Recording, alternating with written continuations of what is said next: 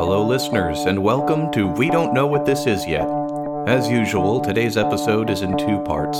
In part one, we're speaking with Maria Carrasquillo about her experiences with uncertainty as a member of the legal department for a medical device manufacturer during a global pandemic.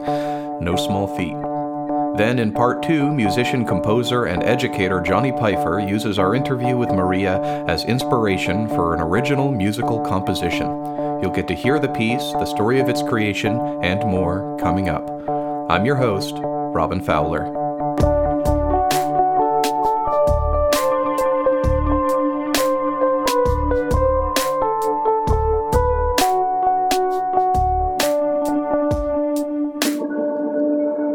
You're listening to We Don't Know What This Is Yet. What is We Don't Know What This Is Yet? Other than the simple answer of we don't know, here's what you'll be hearing today. Each episode revolves around a simple theme, uncertainty. We're speaking with our guests about what uncertainty has meant to them during the past year, and I think we can all agree the last year has brought us all plenty of uncertainty. We'll then hand these interviews over to artists and ask them to listen, reflect, and creatively respond to our guest experiences in whatever way or medium they choose. Today, you'll be hearing a song. Once that's done, we'll talk with the creators about their experiences making this work, their inspirations, their process, and their uncertainties throughout. Our first guest today is Maria Carrasquillo. Maria serves as a senior compliance specialist at a growing local medical device manufacturer. More on that soon. Before she started working in that field, Maria worked as a researcher in Washington, D.C., and as a finance staffer and organizer in New Hampshire politics. She's also a competitive gymnastics coach and a lifelong classical ballet dancer and theater lover. And full disclosure, Maria is also New Hampshire Theater Project's new board president.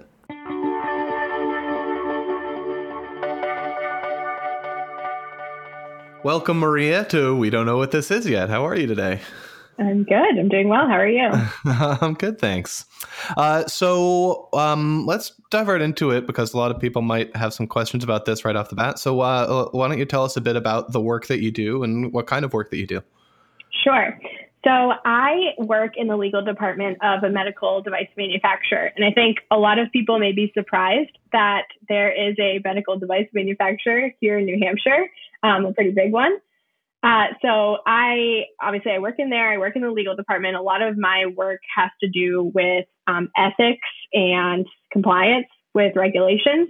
It's actually very interesting work. I might be very nerdy and think that it's the coolest thing ever, but I think it's pretty interesting. I mean, the primary purpose of my role is to make sure that we're behaving in a moral and ethical fashion in what we do. So I think it's pretty interesting. Yes.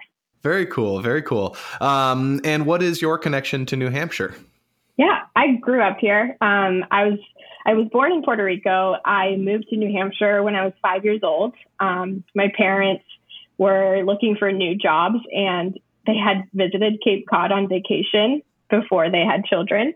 And when it was time to pick a new place to live, they kind of went, New Hampshire. And that's how we landed here. So I've been here ever since. I grew up here. I went to University of New Hampshire. So I'm a local. So for your industry, for your line of work, what are some ways that it's been affected by the social, political, public health climate of the past year? So the type of medical device that we manufacture is a respiratory device. So given that this pandemic is a respiratory pandemic, it definitely brought a lot of changes to our company and to the industry in general. But we became a widely known therapeutic when COVID hit. And we went from, a pretty small growing organization to now something that needed to be able to replicate itself around the entire country and around the world. And so we had to figure out, how do you do that in like a matter of days? And you do that in the context of not knowing exactly what you're dealing with. So from a health perspective, we needed to get our products to the people who truly needed them, to hospitals and to their patients. But we also had to navigate from a social perspective and a little bit of a political perspective, how do we do that in the context of a pandemic? How do we protect our employees? We're asking them to come in every day in person in the middle of a pandemic. How do we make sure that we're doing the right thing when we don't even know what we're dealing with? In that, did you see a lot of having to kind of set up these branching paths of choices? Like, okay, that's going to get blocked off. Let's go this way. Or did you kind of see people doubling down on one thing and saying, hey, we're going to make it happen this way, or it's not going to happen? What were the different strategies that you saw, and maybe what worked and what didn't? I think for us, it was definitely teaming up and then branching out to just go in every possible direction until we hit a dead end. I know in my line of work in the legal department, that's exactly how we were approaching the subject. We would get, for example, the way in which our country decided to handle this pandemic was to really allow the state to drive how they were going to acquire medical devices, how they were going to distribute them. So it was a very decentralized approach, which now meant that we needed to navigate 50 different procurement agencies and paths. What was the kind of feeling amongst you and your colleagues on the ground at the time? Was it people were like, all right, we are ready, we are battle hardened, let's do this? Or was it like, oh, okay, I don't know about this, or somewhere in between? It was, I think, both. One of the things I love about working in the medical device industry is that you have that tie to the work that you do is always helping somebody's family member, someone's aunt, someone's grandmother. So that was really helpful, and that we could unify behind that common mission, that common goal, and that we were able to do something that was making the situation better in some way, shape, or form. However, we're all human beings. And this is speaking from my personal experience. I wanted to do anything I could do to help the pandemic end, to make things better, to stop people from dying. But at the same time, I was being told that in the middle of a pandemic, and this is like March or April, we don't know, if we can cure it, if it's like, we don't know anything about this. We just know like it's a respiratory disease. We were being asked to go into an office and to be around other people. And I remember when I was working from home the first week and a half. And then I got a call saying, we need you to come in person starting on Monday. And I sat on my couch and I was like bawling, and like the most anxiety inducing moment, because you're being told to do something so contradictory. Like, put your life, at the time we thought, if you went outside, you were going to die. Put your life on the line and come into work so that we can help people who are in the hospital. And I'm sitting here thinking, if I go into work, I'm going to be in the hospital. It was a really, really stressful stretch, March and April, because, we were going in and putting ourselves at risk to help patients, which I want to do, but I was petrified that I was going to be the next patient.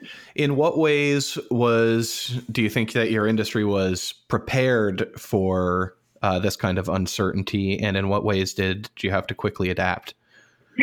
That's a tough question. So I think that we were prepared. I think that there were some things that you wouldn't have planned on obviously in a situation like this. We needed to make sure that we would be able to get enough of the parts to put our products together. We needed to make sure that we had access to hospitals, which we didn't in the March, April point.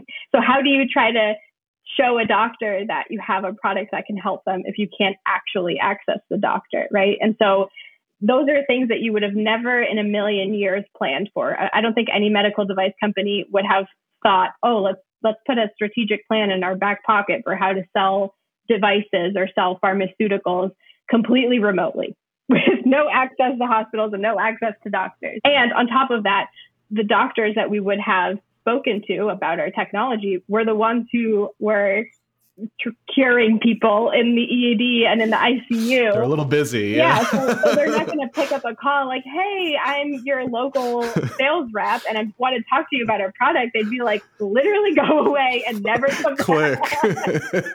So I think from like in terms of like the big picture for the industry, I think the industry was prepared from a product perspective. I think the industry really had to strategize of how do we help people when we can't access them. Do you see the virtual aspect of meetings and conversations continuing past the pandemic? Definitely. And I don't just say that because I love working from home. You know, the leadership in our company said, once we made that switch to remote work, we had the same productivity, if not more. So it was great. People were able to get work done efficiently. And I know from a personal perspective, I was able to get all of my work done and more and still have a life. I picked up working out, which is crazy. I never thought I would be able to work out on the same day that I go to work, but I could.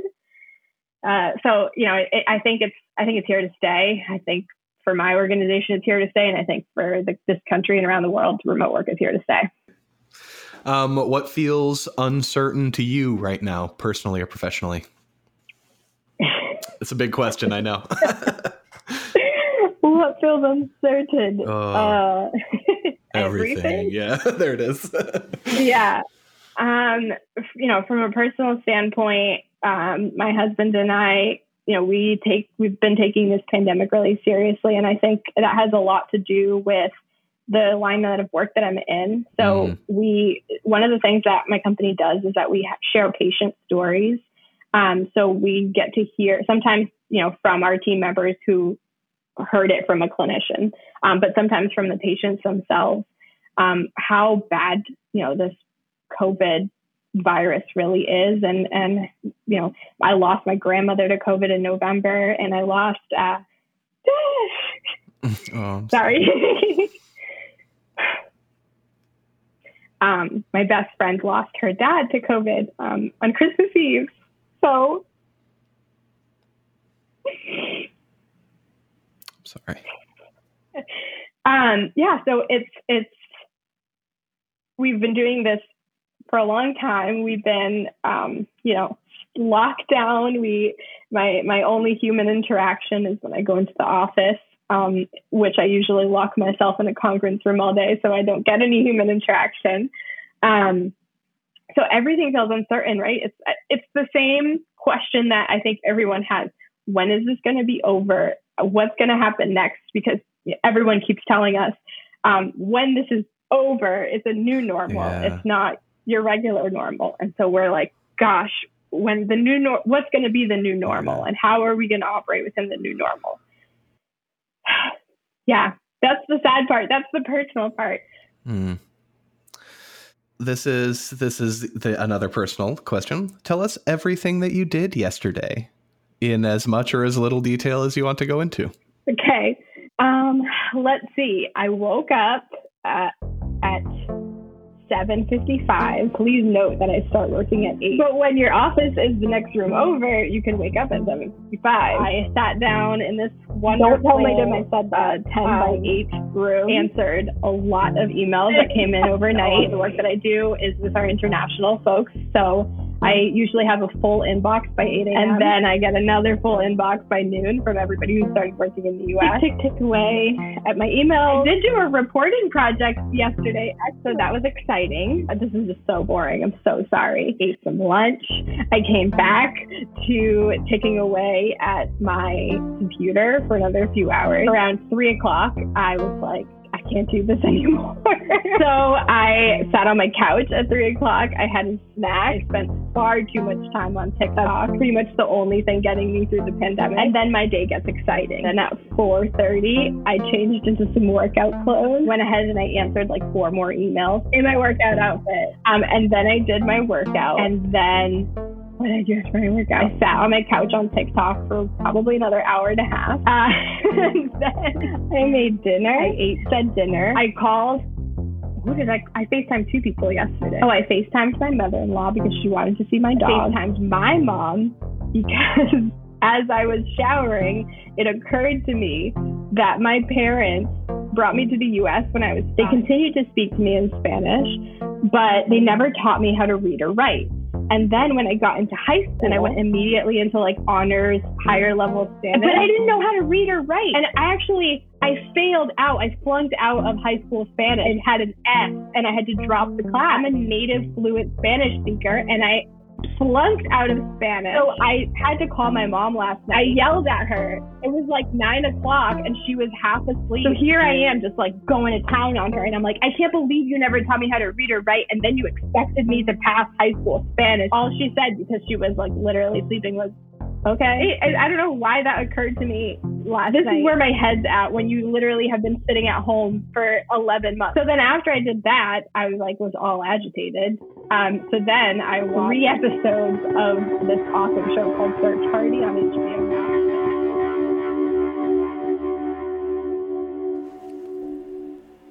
Johnny Pfeiffer is a composer, drummer, pianist, and band leader of the award-winning band Sojoy, with which he has recorded several albums.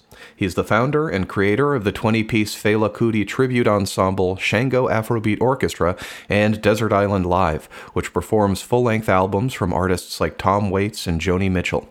Johnny is also one of the co-creators of The Adventures of Oliver Z. Wonderkook, a live performance piece combining music, dance, spoken word, and animation. Johnny responded to Maria's interview with a song, a quiet, nostalgic tune that builds into sweeping joy. And you know what? Let's just play it for you now. This is Johnny Pfeiffer's Maestra Amalia.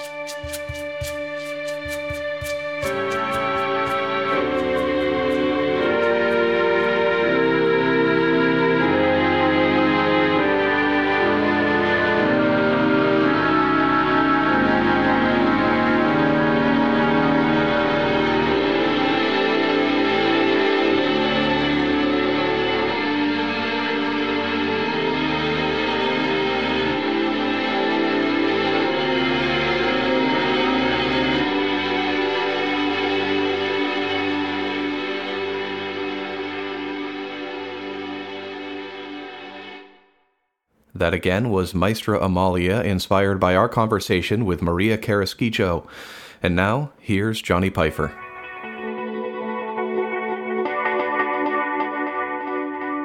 Well, welcome, Johnny Pfeiffer, to We Don't Know What This Is Yet. Thanks, Robin. Good to see you. Yeah, thank you. And we just heard Maestra Amalia. That's what you're calling it? That's right. A beautiful piece that you created in response to our discussion, our interview with Maria Carrasquillo. What were some of the aspects of that interview that were interesting to you, and what did you latch onto in the creation of this piece? Yeah, so she mentioned early on, and then again a little bit later, she was from Puerto Rico. And she was born there and moved to this area when she was young. But so that was the kind of the first thing that my ears perked up. I was like, yes, I have an in. Something cultural to latch onto. Yeah, because some artists that have been a huge influence on me, like Eddie Palmieri and Tito Puente, who their music came to mind, especially. So yeah, the Puerto Ricans have a huge amount of pride for their music and that art form. So yeah, I wanted to celebrate that for sure. It was, it was a minor part, I think, of her interview. But the other thing that I latched onto was the fact that her grandmother just passed in November. And you can hear in her voice when it sounded like she wasn't maybe planning on mentioning it, but you could hear that the emotion is still, it's really fresh. And I was really, just touched by that. And, I talked to her a little bit after listening to the interview. She sort of reinforced my thinking on this. It's like, what a weird time to have somebody pass in your life for lots of reasons. Like, you can't maybe be there during the passing. And also, like, man, we just passed 500,000 deaths in this pandemic. So it's almost like it's not rare. And how do you grieve when everybody else is like, yeah, I know somebody too. And it's like, yeah, but my grandmother passed. So I was just touched by all that. So I wanted to tie all that together, like the Puerto Rican music and celebrating this woman who I don't know. And I didn't know Maria either. So I wanted to get in touch with her and just find out a little bit about Amalia, which is her grandmother's name. It's beautiful. Maestra Amalia. Yeah. That was, on my first listen to this piece, that's really what struck me right away. Is it leads in with this kind of nostalgic feel, and it really like gave me the feeling of a type of song that my grandparents would have listened to, but then also I would listen to in order to remember them. And cool. It just connected me instantly with like, I have zero connection with this piece of music. It was literally the first time I'd ever heard it, but hearing it made me nostalgic. It like gave me that feeling. And just an overwhelming feeling of like traveling back in time, almost, of remembering something that I've never experienced personally. So yeah, really, really cool stuff. What uncertainties did you face in the creation of this piece, and what certainties did you maybe face? Yeah, so I was certain that it was going to have some Puerto Rican style influence. And it's interesting. I was just not that long ago, I learned about sort of a tradition in Puerto Rico around Christmas. There are these tunes called aguinaldos. And I think the tradition is these are tunes that you sing sort of like Christmas carols. You go from house to house. And so I listened to a lot of those over the Christmas holiday. So that was a big influence. So I knew I had a starting place palette wise. I also knew I wanted to tie it in somehow with the meat of her interview about, she works for a medical device company, and they already had this product. They were ready, in a sense, for the pandemic. They were like uniquely situated in some ways. So I wanted to use something as a sort of foundation that I had already written. So something that already sort of fit what I needed to do. And so I picked, sort of just bubbled up the Ophelia's funeral procession from Hamlet that I wrote a little over 10 years ago or something like that. So that's the sort of harmonic basis for the piece. And then the rhythmic basis obviously comes from other places. So those were the things that I knew. The things that I didn't quite know is if I was going to be able to do what I wanted with GarageBand, because GarageBand is great, but it has lots of limitations. So I wanted it to sound real. I didn't want it to sound like a bunch of synthesized instruments. So that's a bit of a challenge. And I guess one of the other uncertainties is like I had the beginning of the melody that the vibes plays when it comes in, and then I didn't know, So I I set myself up with how it starts, that sort of arpeggio scale figure, and then I'm like, all right, now what? So that's kind of one of the fun things about composing, writing music, having an idea at the beginning, at the outset, having some sort of framework ideas, but giving myself some room to play and explore, rather than having the whole thing and having to feel like the whole thing needs to be complete before I start. How often do you experience those kinds of like specifically, or not? I mean, you spoke about GarageBand in this instance, but like those kind of like equipment limitations, or like, am I going to be able to translate what I'm hearing in my head, what I've created in my brain, into an instrument or into the real world? Yeah. So the band that I run, sort of evolving right now, but for years it's been it's a band called Sojoy with 5 horn players and a bass player, and I played drums in that group. One of the biggest challenges I have is, I work in Finale when I'm writing the music for them to ultimately play, and the sounds in Finale are even worse than GarageBand. So it's like trying to imagine. I have some sense of what it's going to sound like, but it's not even close. So yeah, that's one of the things that's, I try to spend as little time as possible composing and working on Finale, and more time playing. Did you learn anything while you were making this?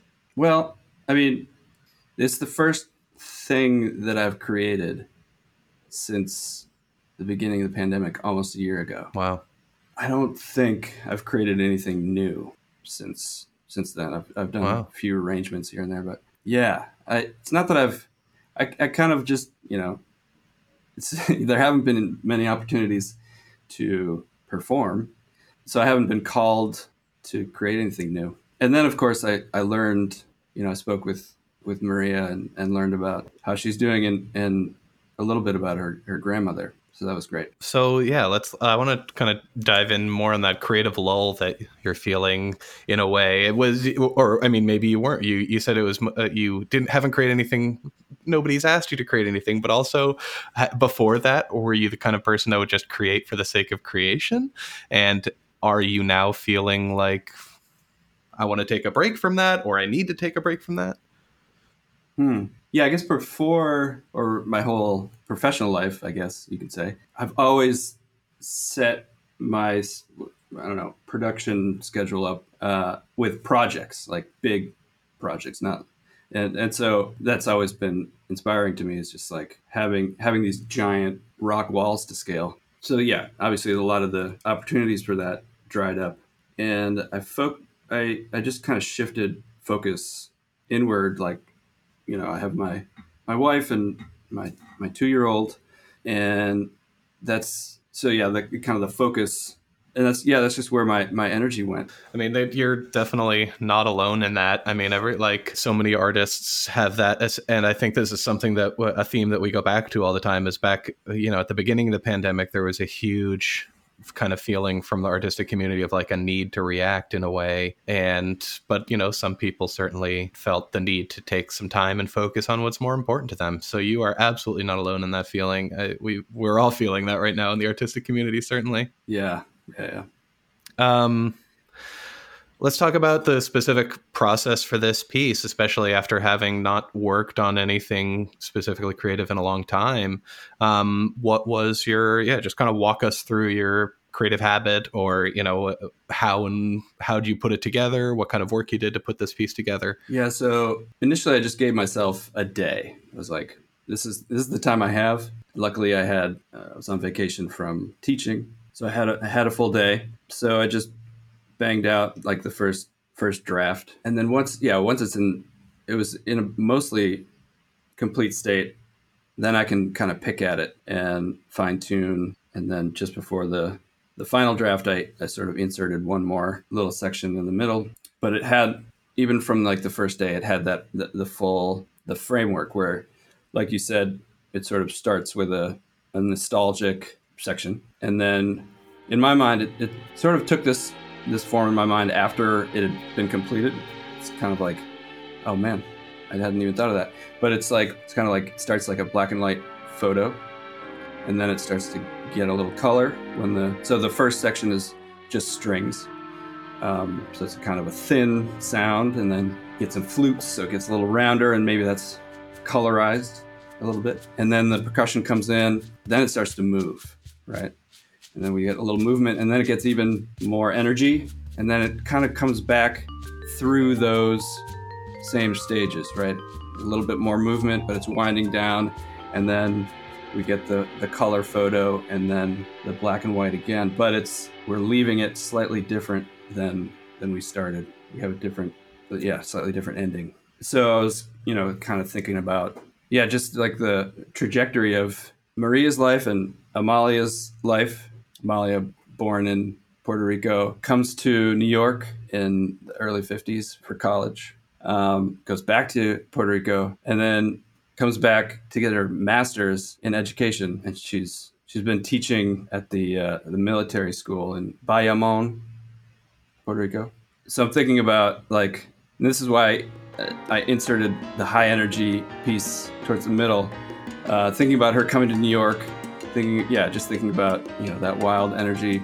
And even from talking to Maria, it's like music and dance is like a huge part of all their gatherings. It's like celebration. Yeah, the piece, it's very cool. It has that kind of like cyclical feel, the beginning and the end, but it keeps going. You could listen to this song and repeat, and it would kind of keep going in a way. And it connected. Right. And that image of the color photo too. I had a very similar like feeling of it when I was listening to this piece. It kind of it gives you the feeling of listening to like an old radio. And then I felt like I was like being pulled into the radio, and then I was in the room with the people that were playing the song on the radio, and then I was pushed slowly back out of the radio. It's very, very cool experience. It's like listening to a memory. I've already said that, but it really felt like this song is a memory. In the creation of those, that's beautiful, distinct pieces, those distinct moments.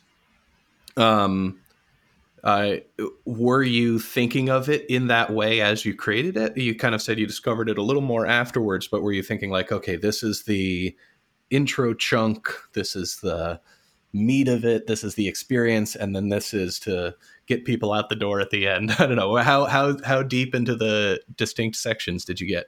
I think my, I just assigned some of those feelings afterward, but I think as I'm doing it, it's really hard to get back to that state of what is it like as I'm creating it. But I think I'm purely thinking of the sound of it. Yeah. So I wanted, just sonically, some kind of buffer between the thin sound of the strings and the warmer sound of the vibes.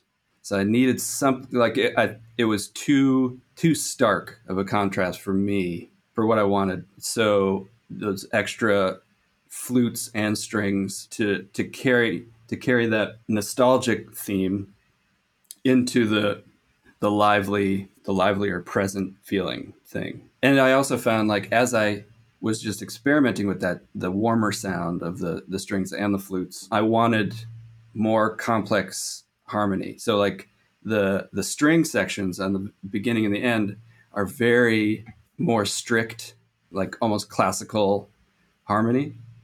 And then as the flutes come in, it just gets a little bit more jazzy, a little bit. Yeah, I don't know if that explains anything. That explains everything. Yeah. Very cool. Awesome. Well, thank you so much for joining us today, Gianni. Yeah, buddy. It's been real great chatting with you. Thanks for having me. Well, that's our show. Thanks for listening. If you enjoyed what you heard, please make sure to rate, review, and subscribe on Apple Podcasts, Spotify, or wherever you find podcasts. And as always, please tell a friend. You can follow New Hampshire Theater Project on all the various social medias through the links in the episode description.